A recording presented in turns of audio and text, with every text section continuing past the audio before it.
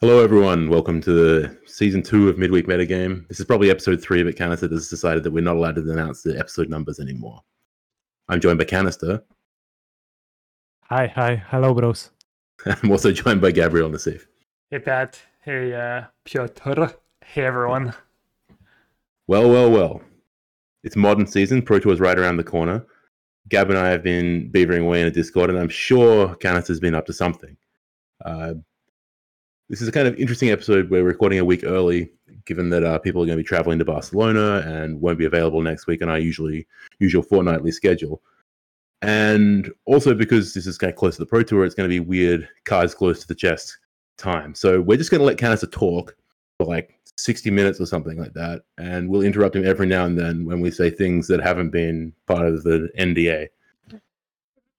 Yeah, for what it's worth, like I haven't decided what I'm gonna play yet. We've been playing a bunch of decks, so yeah, it's a little weird, but mostly like even Kanister talk and kind of nod, or maybe we'll just throw a lie here and there, So you could say, Gab, that even with no beans to spill, you're still unwilling to spill them. Exactly.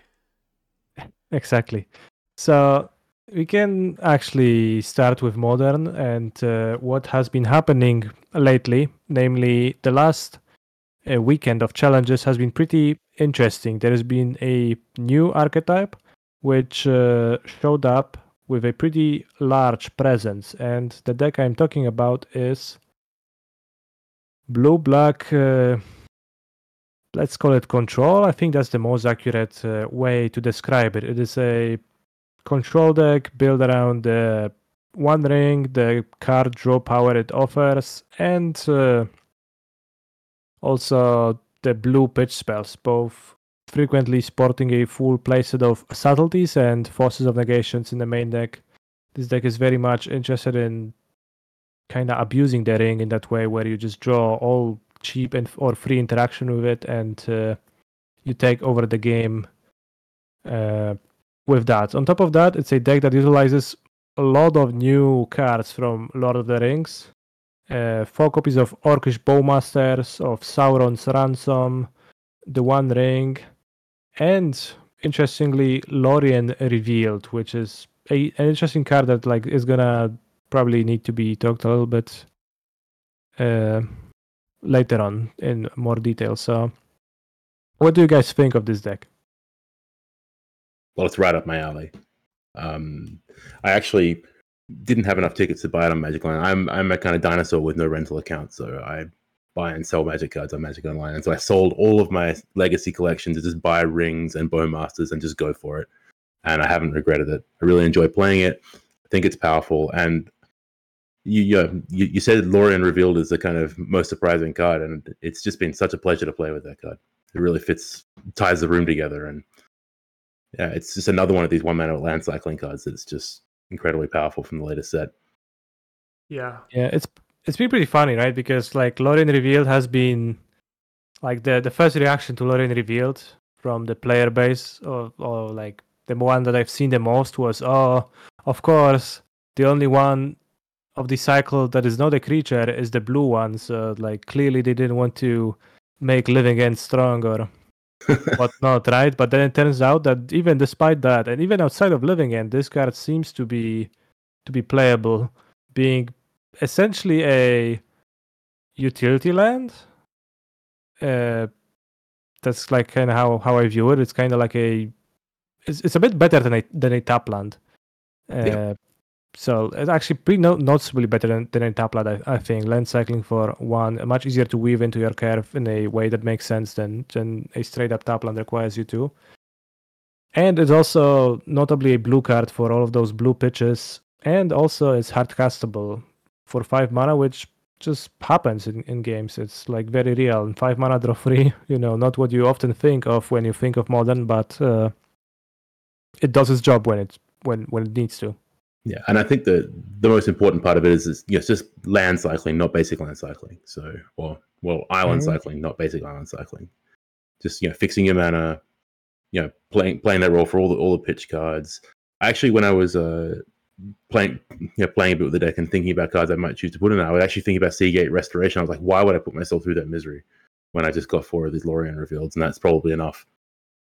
Yeah, I was thinking of Seagate Restoration too in that context, and just funny how Lorien revealed is almost just a straight up better card on both ends, both as a land and as a spell. It's kind of funny. Yeah, exactly. It's just I was thinking about, oh, do I want the 5th? And I was like, I just can't put myself through that. Like, it's 3 life. That's like that's like that's the second turn of the ring or third turn of the ring itself. You're never getting to 7 mana and casting it meaningfully. But all the numbers are just right on Lorien revealed, and it's more than just this blue-black deck. I think that's the breakout card of the weekend, because it also did well in Rhinos as well. I think it's kind of shown up in other decks as well. And again, another deck that wants to play lots of Force of Negations and lots of subtleties, just playing Lorien revealed, lowering its land count, and just getting that utility. Yeah, have you tried it in Murktide, Pat? Because some Murktide players who have been playing Lorien revealed. I don't think it's the majority, but some. I haven't had any time to play it in Murktide. I've been too busy playing this One Ring deck. But I have tried it in Mono Blue Tron, and I can safely say that it is an improvement there, though that is really just putting lipstick on a pig, if you know what I mean. Well put.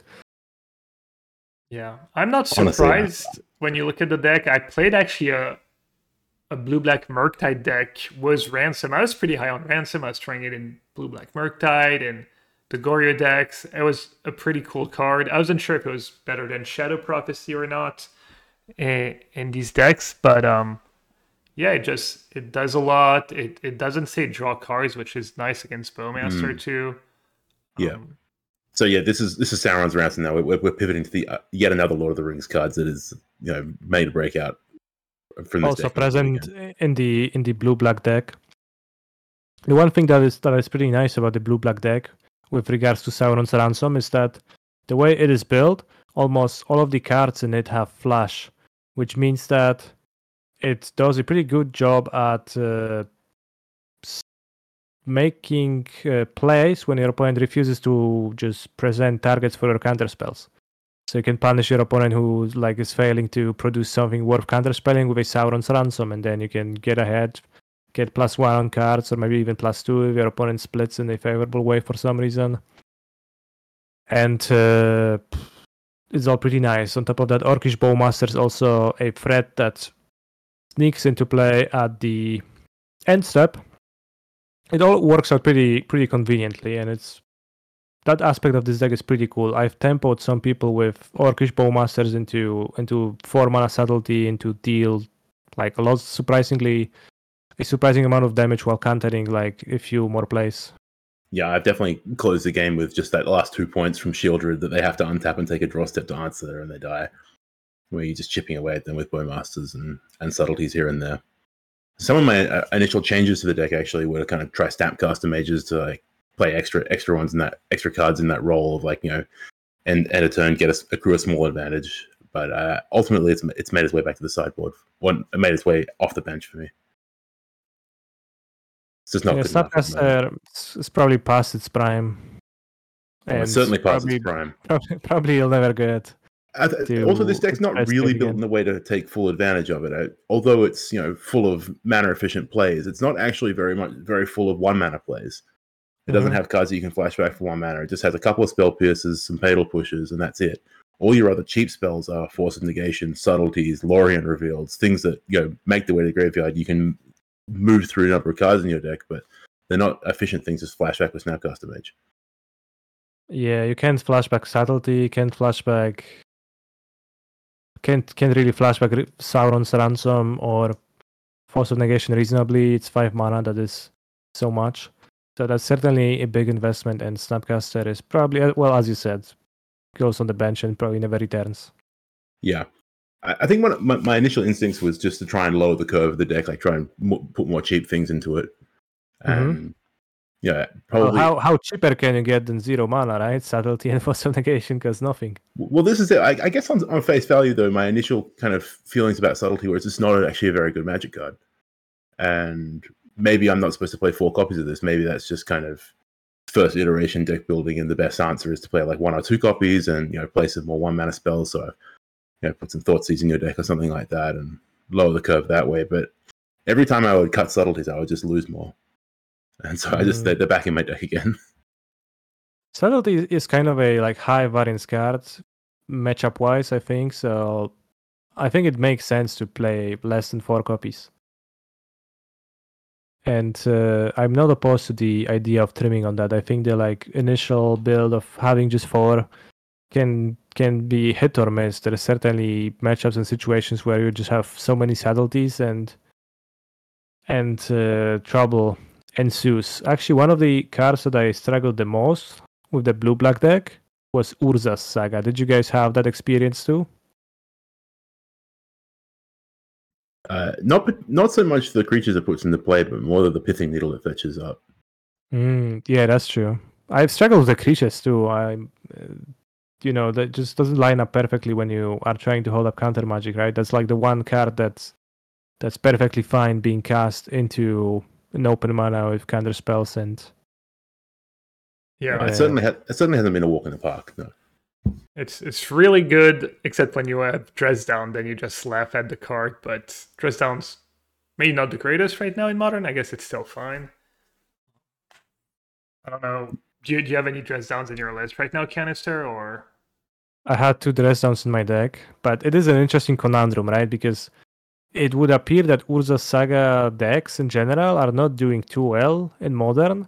And there's not too many like at the top of the metagame.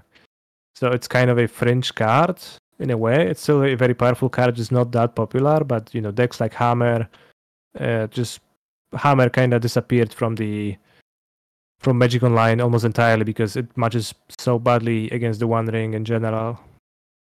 There's actually 2. I've played against Hammer a lot, maybe not a lot, but maybe 3 or 4 times over the last week with this deck, and it's actually surprisingly well positioned against this Dimir deck. Even though I'm winning a lot, I feel like the card Stoneforge Mystic is something I struggle to deal with because it has 2 toughness, so it doesn't get Bowmastered. And then Saga, like you pointed out, I think everything else kind of lines up pretty well. But when they open Stoneforge Mystic and the Caldra Complete, I don't win those games very often. Exactly, and then there's that Saga issue, which as we both mentioned, like. Right, as Gab said, if you have Dress Downs, you can laugh at the card, but then do you even spend the sideboard space on your Dress Downs? It is a real cost, where the Sagas seem to be a little bit not that popular. Yeah, there's a lot of really good cards in the deck, and the One Ring plus Shield Ride can get really dumb, but to some extent you're still a control deck, somewhat reactive, and when your answers don't line up, things go poorly. It feels a bit like the same way it was Blue-White Control, the old Blue-White Control in Modern. I say old, like maybe before this new set, where sometimes it just feels great, when everything lines up, you counter everything, kill everything, get some cards, and it's not close. But when you stumble, things go a little poorly. This deck is probably a bit better because Bowmaster's a really good card, Ransom's pretty efficient, and the Ring's pretty good at getting back all these cards. You don't care if it's a bit like living in some ways. It doesn't matter if you subtlety and force and this. If you have, one card, if you just go, even if you're down to no cards on turn 4, but your last card is like Force Land and Ring, then you're probably going to be fine because they probably don't have much of a board because you countered or killed everything. Yeah, we were having this discussion. Well, maybe I made this point in discussion about whether subtlety is good or not, and I just kind of described the situations this deck's trying to get itself into, and it doesn't matter taking card disadvantage trades to get itself into a position where its life total is high and the board is stable when the Ring comes into play. And from that point onwards, you're happy to have free spells again because you just want to be using your mana and churning through the cards, the card advantage that you're generating. And so it can take these kind of horrible trades. I mean, I can't tell you the number of times I've just subtletied Ragavan on turn 1 or whatnot, or Delighted Halfling and just being like, whatever, like it's fine. I have 4 land and 1 ring and nothing else in my hand, and it'll be okay because I'm just like a little bit ahead. Or that little bit less far behind, I guess, is more the point. That's an interesting comparison. I haven't thought of this deck, but I guess it is like it is really a living hand deck in a way. One card combo deck again. Yeah, it's just that the One Ring is your Charlotte's Agent, roughly speaking. Yeah, I mean, that's one of the ways the game play out, but yeah, you kind of get it all back. Living in, you get it all back from your graveyard. This deck, you get it all back from the One Ring. So obviously it has like, I played a bit on the I played that prelim. We both 4-0'd the same prelim. It was blue black. We dodged each other, and the very first. I'm seeing the result of this. Oh, oops! I'm an idiot.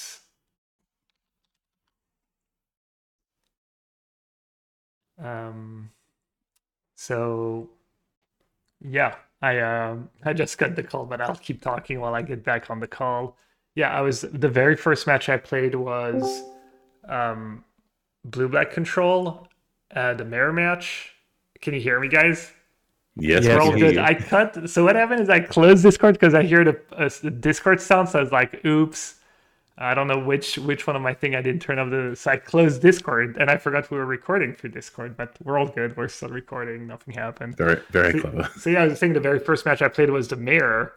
I'd never picked up the deck, and people want me to stream it. So, and we both were like just praying kind of to hit our land drops, but we didn't have much to hit our land drops besides ransom, and you don't really want to tap out. I can't even remember now why I was starting to make that point, but I think the mirrors are definitely an interesting matchup that plays out differently to many matchups we've had in Modern recently. I can't think of a matchup that plays out quite the same in Modern.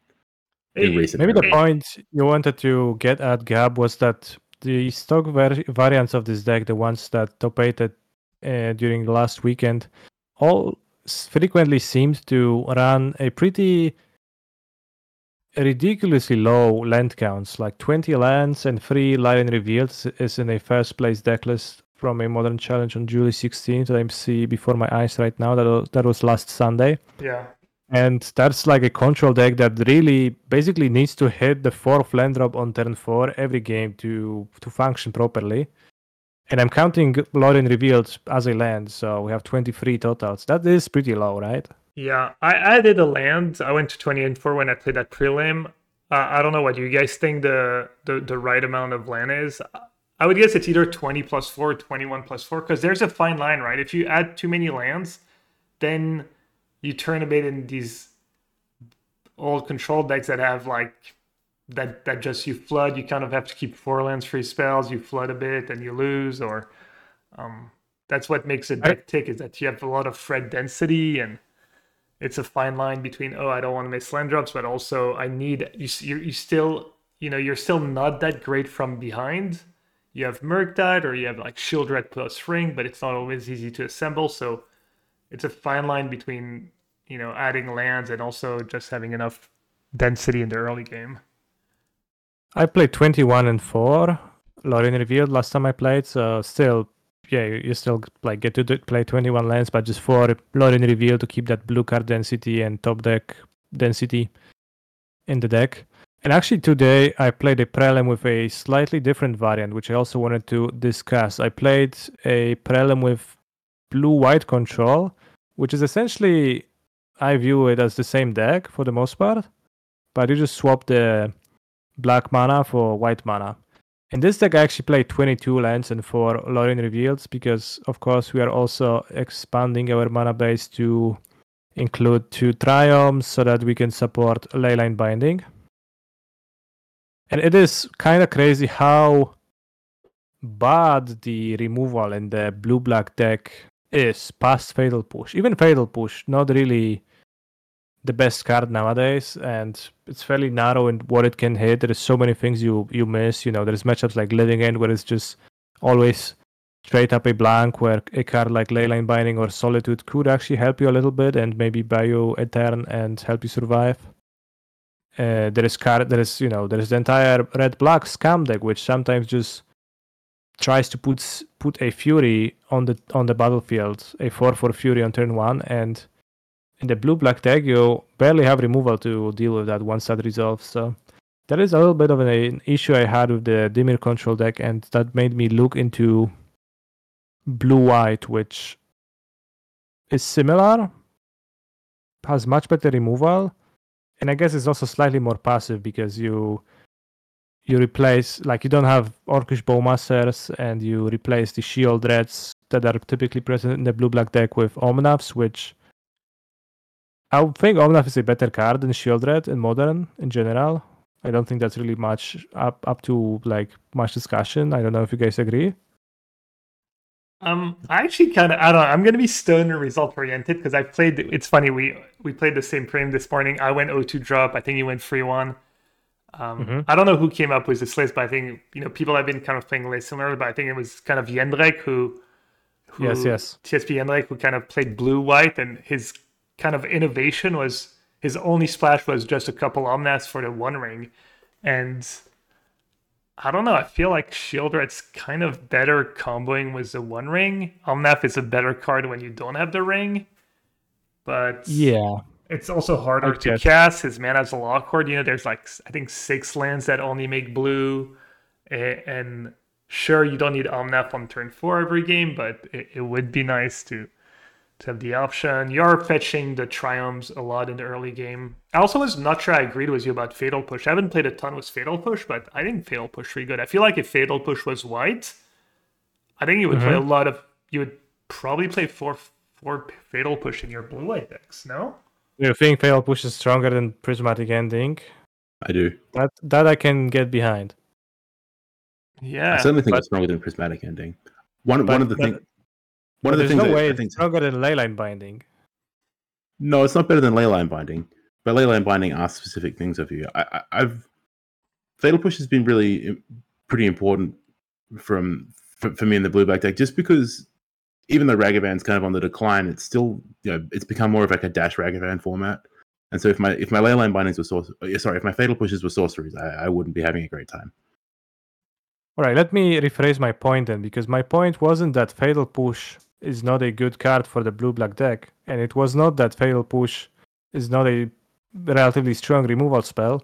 It was more so a point that Fatal Push is the peak of removal that you can get in blue-black, and your options past that are you're scrapping the bottom of the barrel almost immediately, like Shieldred's Edict, Drown the Lock, Murderous Cards. These are the cards that are available to you, and they are all Set Adrift. Yes, Set Adrift. They are all much weaker than the options that White provides in the removal department, which is Leyline Binding, Solitude, and then any amount of Prismatic Ending that you want to sprinkle onto your deck. I definitely agree with you. The removal options in White are more appealing on the whole. Like if you had to sum up the first kind of 5 removal spells options, and that White would win out. But I think Fatal Push is better than the first. Yes, if you're talking about just like 1 mana spells that just fit on curve and are castable on turn 1, Fatal Push is the best, and then Leyline Binding is the next best. But it's not a turn 1 play, and that's a relatively large cost, at least to me. I guess also you have to think about Bowmaster versus like where does Bowmaster stack up in your removal suite? Is it a removal spell, or is it do we counting it in the removal package because you lose out on it in blue white? It is certainly like a removal spell in a way, although it only shoots small low toughness creatures, which kind of just oftentimes means that the coverage of Bowmaster and Fatal Push is the same, and they like don't cover different areas of problems, and things like, once again, like that Fury with a +1/+1 counter that can enter the battlefield on turn 1, that's gonna be a problem no matter how many pushes and Bowmasters you draw, right? I don't know, I've chumped a lot. Bowmaster chumps twice, it's pretty good. True. It's a good chumper. I understand your point. My concern about playing blue-white is more that as you described earlier, like all these Dimir cards are all played at instant speed, whereas the blue-white cards not necessarily played at instant speed. I mean, you presumably have some copies of Teferi in your deck. You're drawing, what do you replace the card advantage of Sauron's Ransom with? Is that taken up by sorcery speed spells like Teferi, or is it you playing Archmage's Charm? I just think it's less coherent. It still contains the same powerful things, and the essence of the deck is the same, but I don't think the whole package works very well together. This is without seeing a list or playing a game. So it's a question, not a statement. The list I've been playing with has been playing Teferi Time Raveler, which if I had been, if somebody comes to me and would ask me a question, right? Hey, which card is more powerful, and shows me a picture of Sauron's Ransom and Teferi Time Raveler, I would lean towards Teferi Time Raveler, generally speaking, of course. I'm not sure if you'd agree with that, but my intuition would tell me that most people would. I mean, depends on the matchup, honestly. If I'm playing a control mirror, I think right now I'd rather have Sauron's Ransom in my deck, but... All right. The pair is also a little worse now with Bowmaster, right? And to some extent against the One Ring, it's not like the best thing you can do if you're playing in a control mirror anymore. I don't know. Maybe you're okay having your Teferi if they have the One Ring. I'm not even sure, but I'm going to be perfectly frank. All of this discussion of alternative blue decks is making me think, why aren't we just playing blue-red?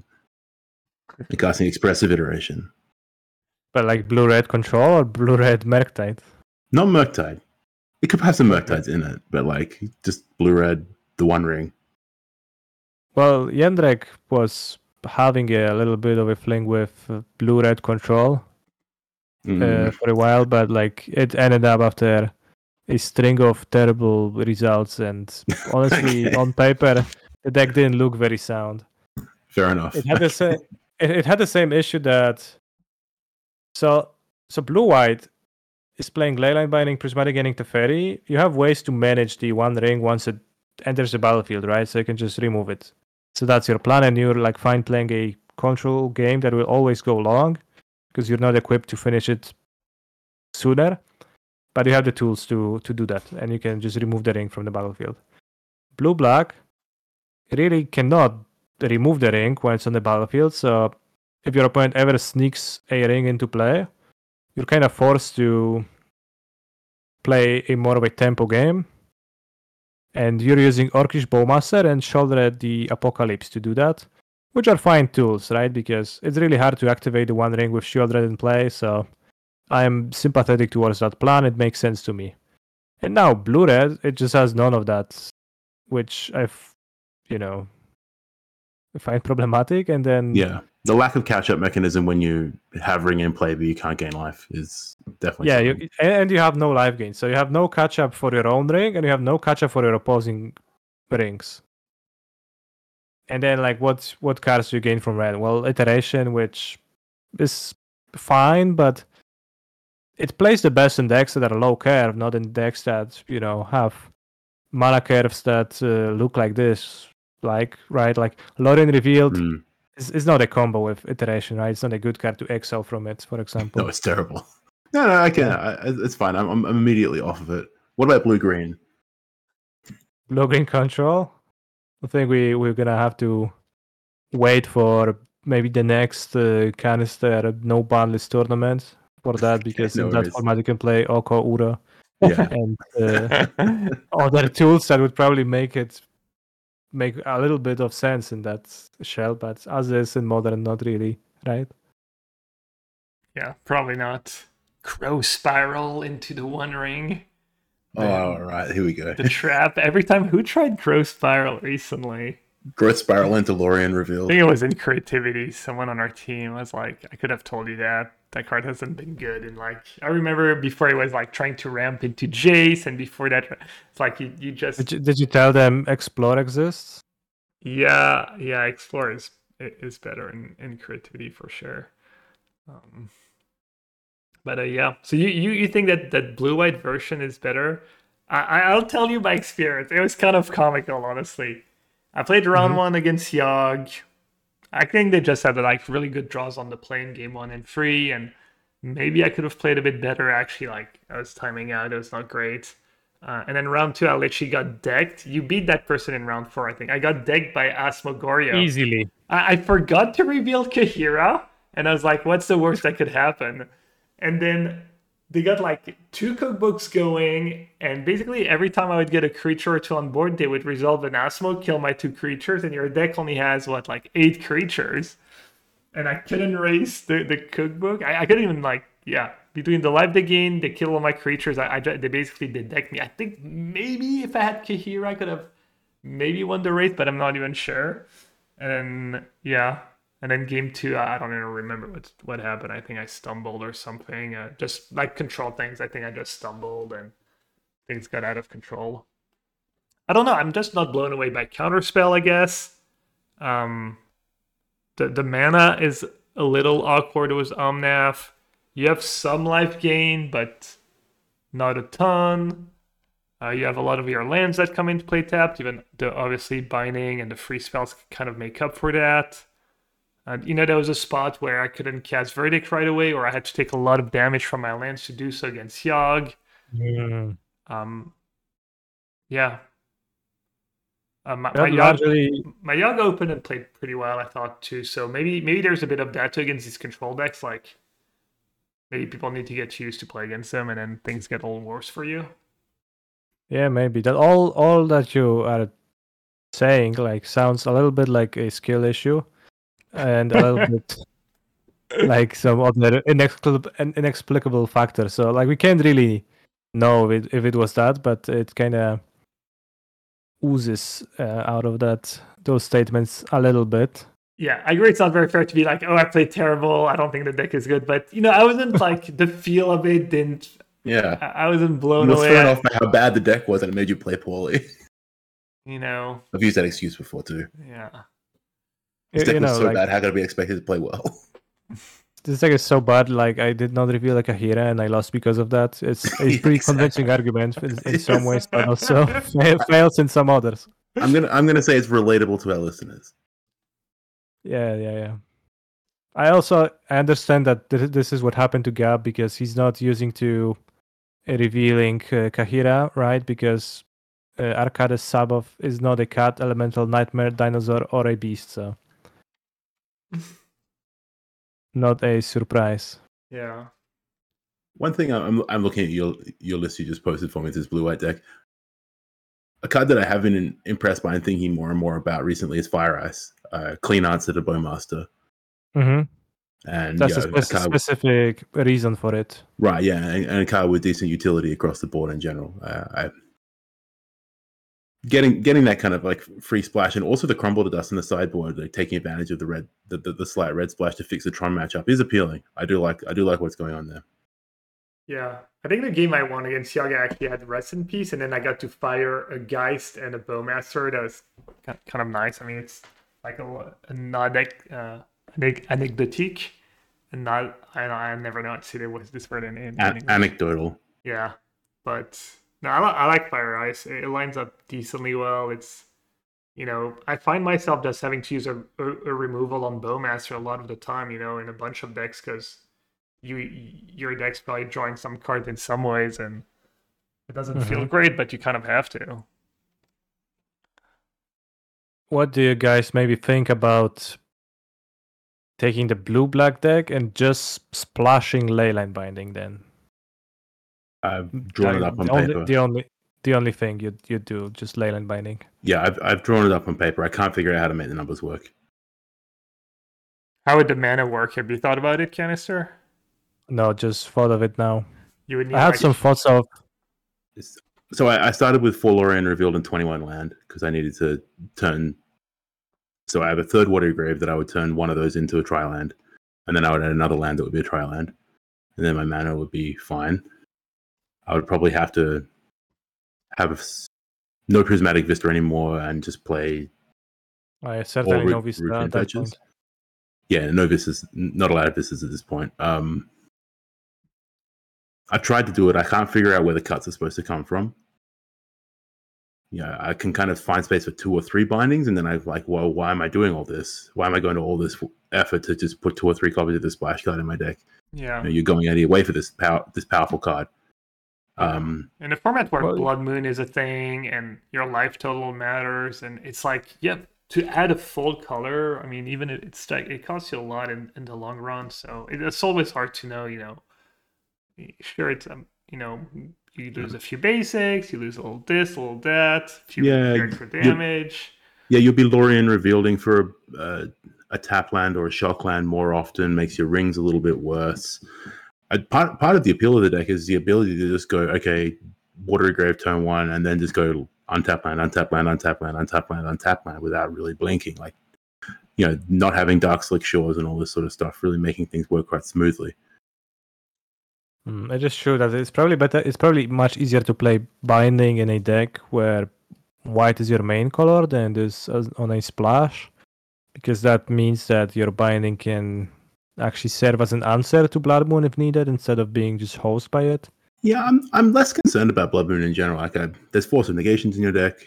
You're trying to play instant speed in general. It's not the sort of card I've really found myself gotten by very often. I think Rhino's got me once with it, but it's just I've won lots of games from underneath Blood Moon with blue black already.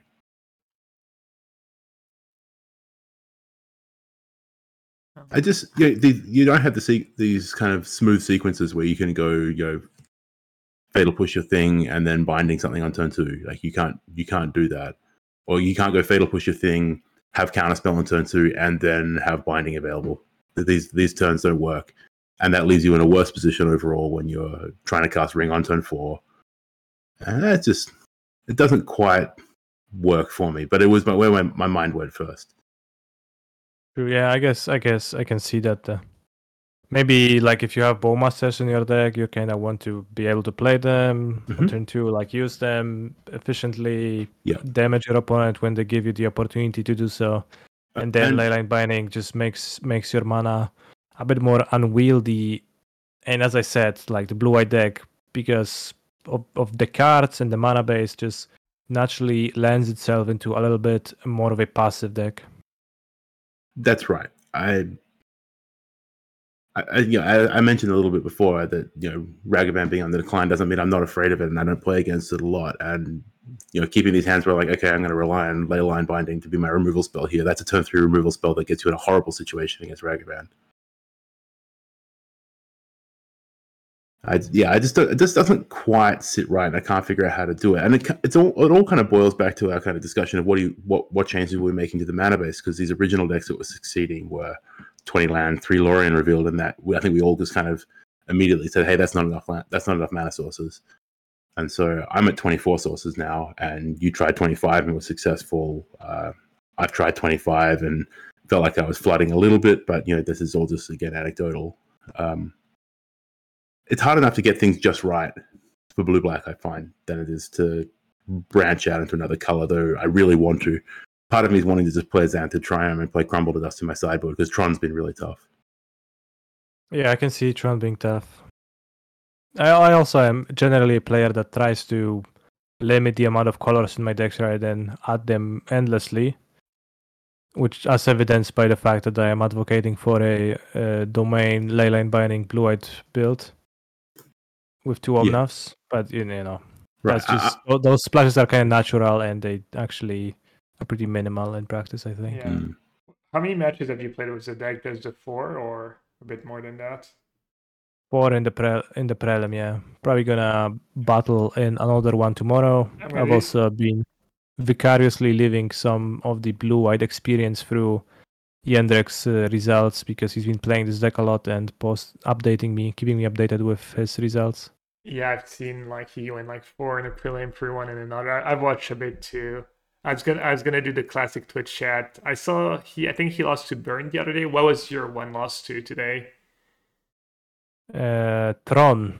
Oh, the Crumble to Dust didn't save you, or you didn't. It did not show up. Not only did I lose after winning game 1 easily, I lost both possible games. Not only did I lose badly, but my opponent also immediately jumped into the chat and clarified that the entire game they were keeping up a Warping Well, so even if I drew Crumble to Dust, it wouldn't have saved me. so naturally, I immediately added a second one to my sideboard as the next logical step of this chain of events. This deck looks like it should be decent against Tron. You have the cheap counters, you have Subtlety Force, you have your own One Ring to keep drawing cards, and in your sideboard 2 Crumble, 2 Veto, more Force, more Subtleties. Yeah, I mean, I didn't feel helpless. I just lost. Yeah, and I lost badly, as you sometimes do against Tron when they carve out Karns into Ulamogs and your lands are getting removed. Did you play Omnath, like regular Omnath, a bit since the new cards? You mean the 4-color version? Yeah. I played a little bit of it. I have grew to like have a similar opinion as I used to have on the Orion decks, which is that they just so rough to play. It's like playing such a passive deck with no counterspell in it is just fundamentally and intrinsically just such a bad idea to me. Like, of course, objectively, the deck is doing relatively okay still, and it does show up in results. But I think it's kind of like I always feel those decks are kind of like a agency anti-trap, and you have cards that are actually kind of terrible in modern.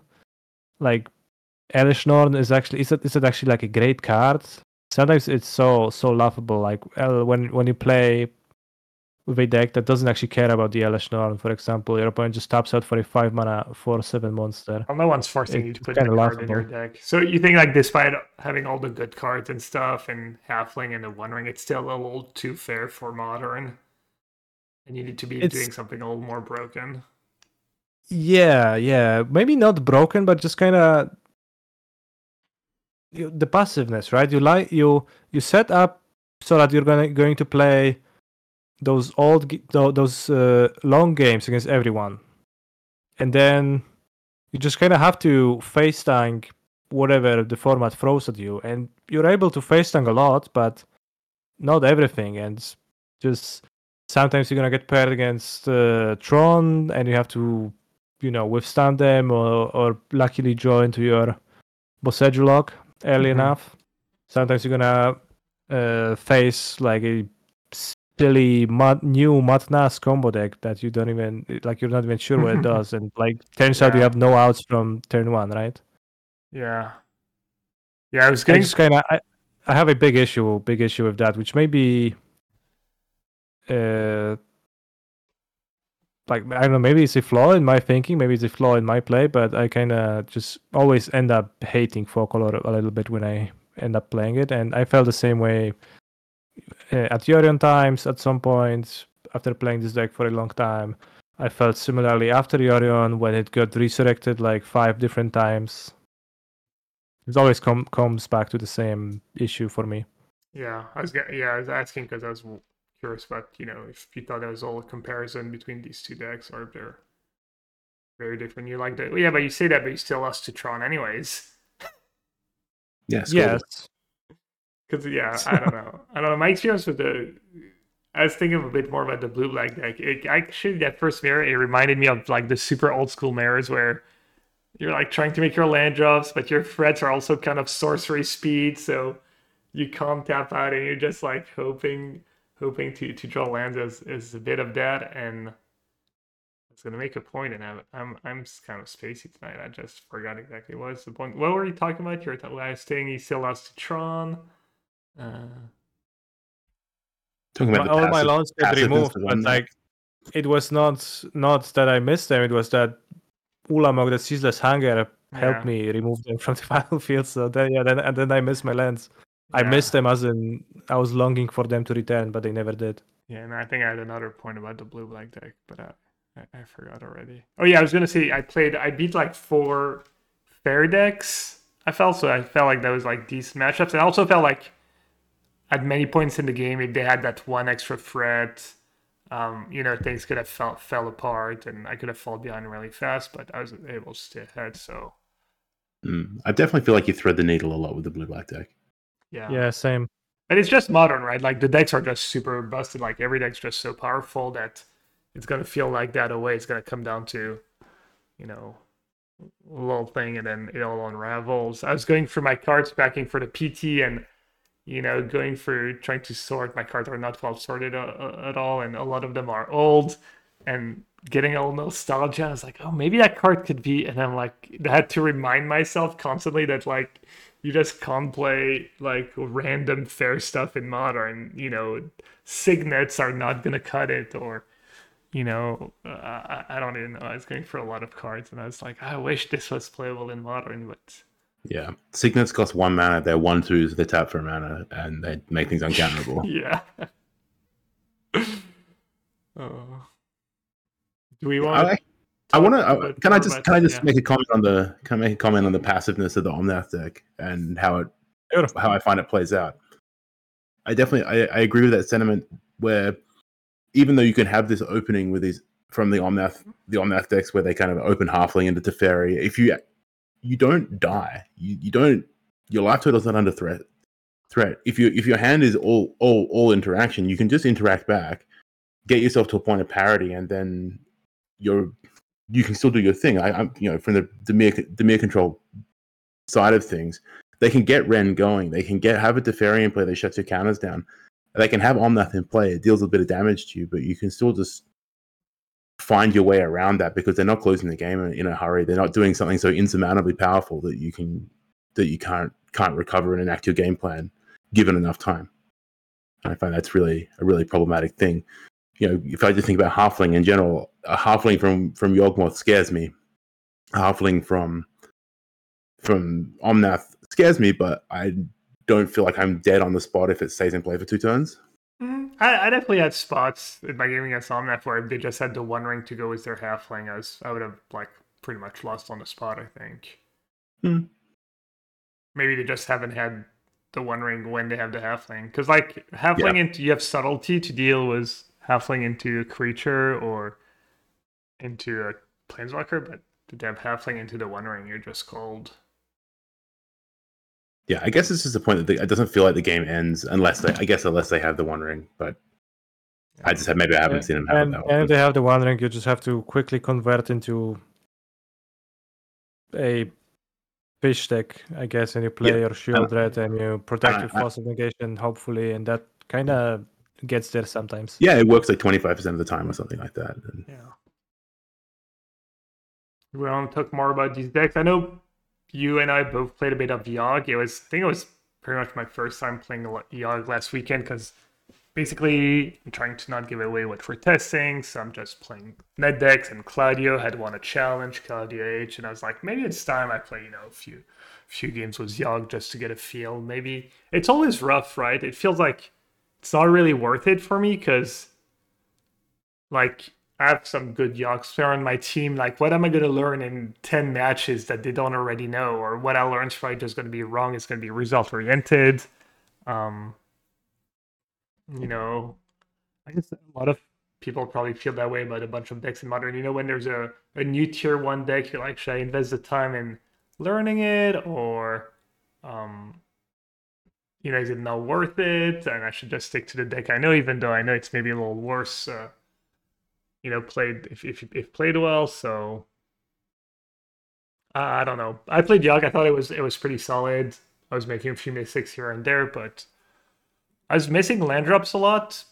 I was dying a lot with my 4 drops in hand, but I feel like it's a bit like that blue-black deck. You need to, it's no point hitting all your land drops if you didn't do, creature 1, creature on 2, something on 3, because then your Yogg just sucks anyways if you don't have a bunch of creatures in play. So you don't want too many lands, but you don't want to.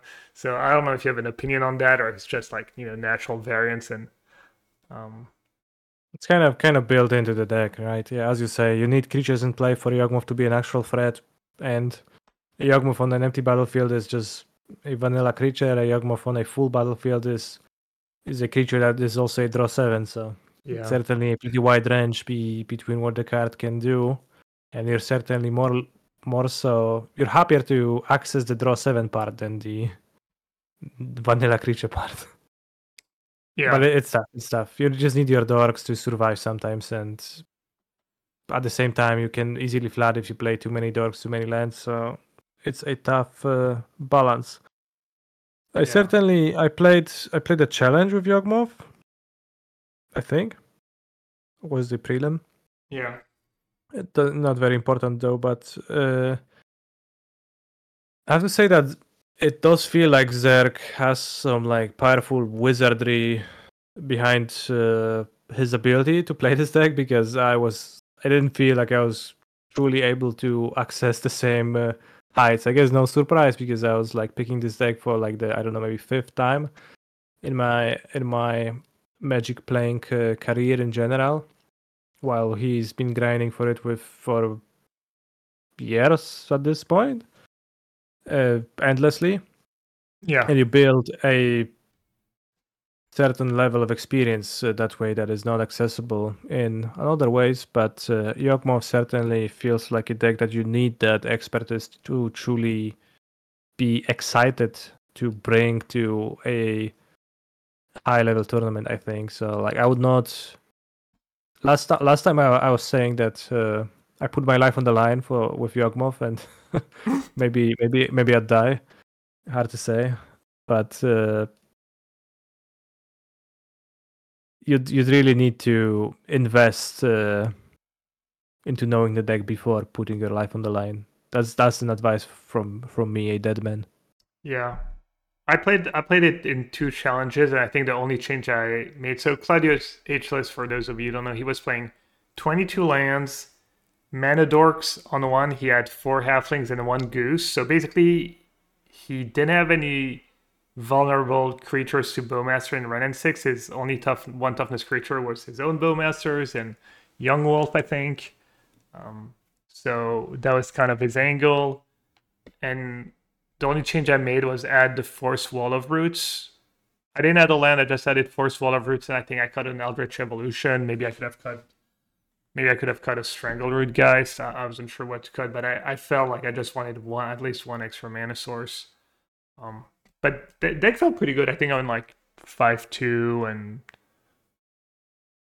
I don't remember. Maybe 1-2 drop the next day, but I think I lost a mirror and ran that or something. It was, yeah. No, I mean, it was the deck that had the best win rate in that tournament, right? In Bologna. Yeah, it was. It was winning 56. Definitely felt fine. Yeah, certainly a powerful strategy. Shows it's possible, but it does not seem easy. Yeah. Yeah, I don't know if you guys had anything else to talk about. Obviously, once again, kind of a little awkward episode for me in particular. Don't worry, Gab. Next in 2 weeks, next episode's gonna be so good. From the PT, you're gonna tell us all of these secret stories that you are just eager to share, but you can't. Yeah, I can hear it in your voice that you just feel pressured from like all sides. You just can't keep it in you. But don't worry. Just next episode, it's gonna be great. You're gonna tell us everything. Yeah, it's 4 hours episode. All of our perfect. testing, everything, the timeline. We'll all love it. It'll be great. The misdirection, the lies, the drama. That's right. All right, should we put our lives on the line? I think we should. Yeah. All right, for those of you who are new, Life on the Line is a tournament where you have to break one deck from formats we talked about today. It's modern. If you win the tournament, you live. If you lose, you die. What are you guys bringing to the tournament?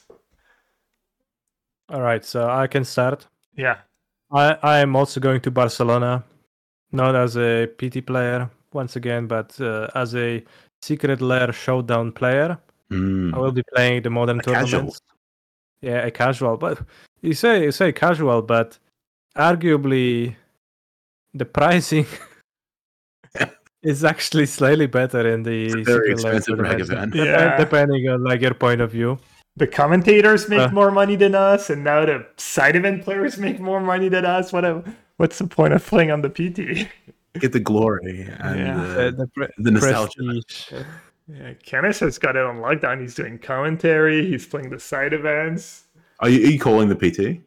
Oh no, no. But I just like he started doing. Who knows? Well, small steps. Yeah.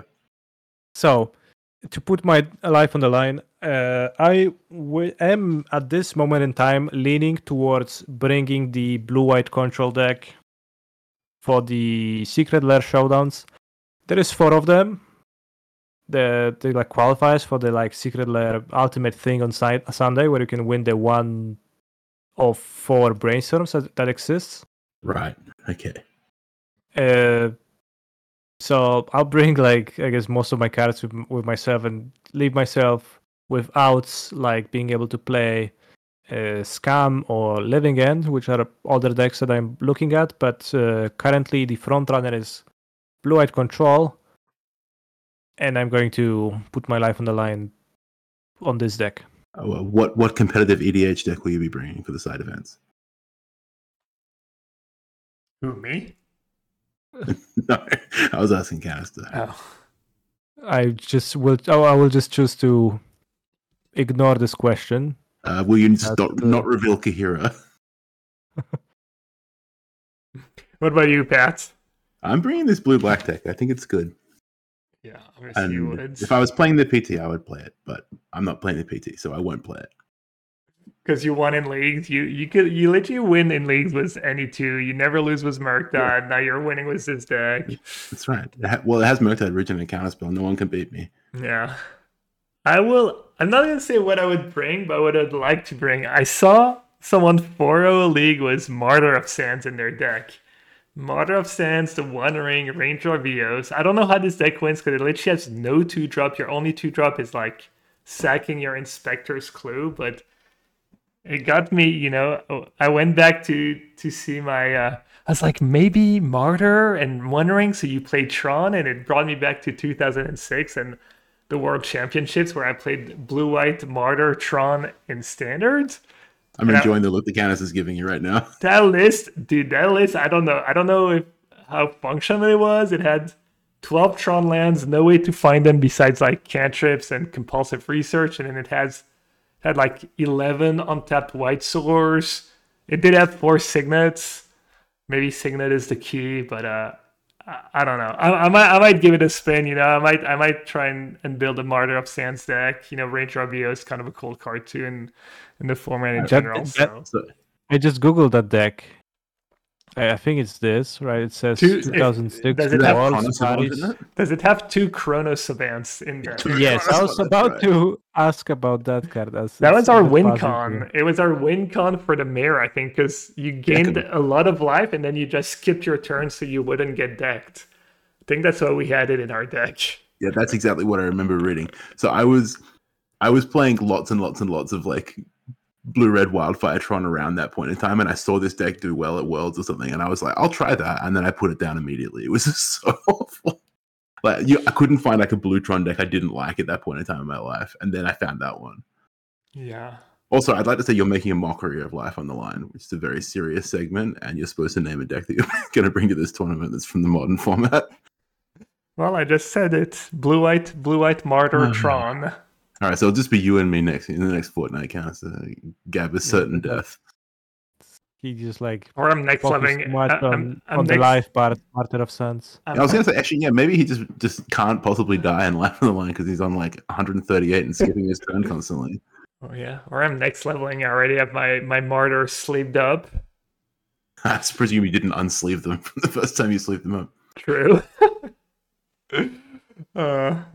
Anyways. Yeah, if you've made it this far in the episode, thank you.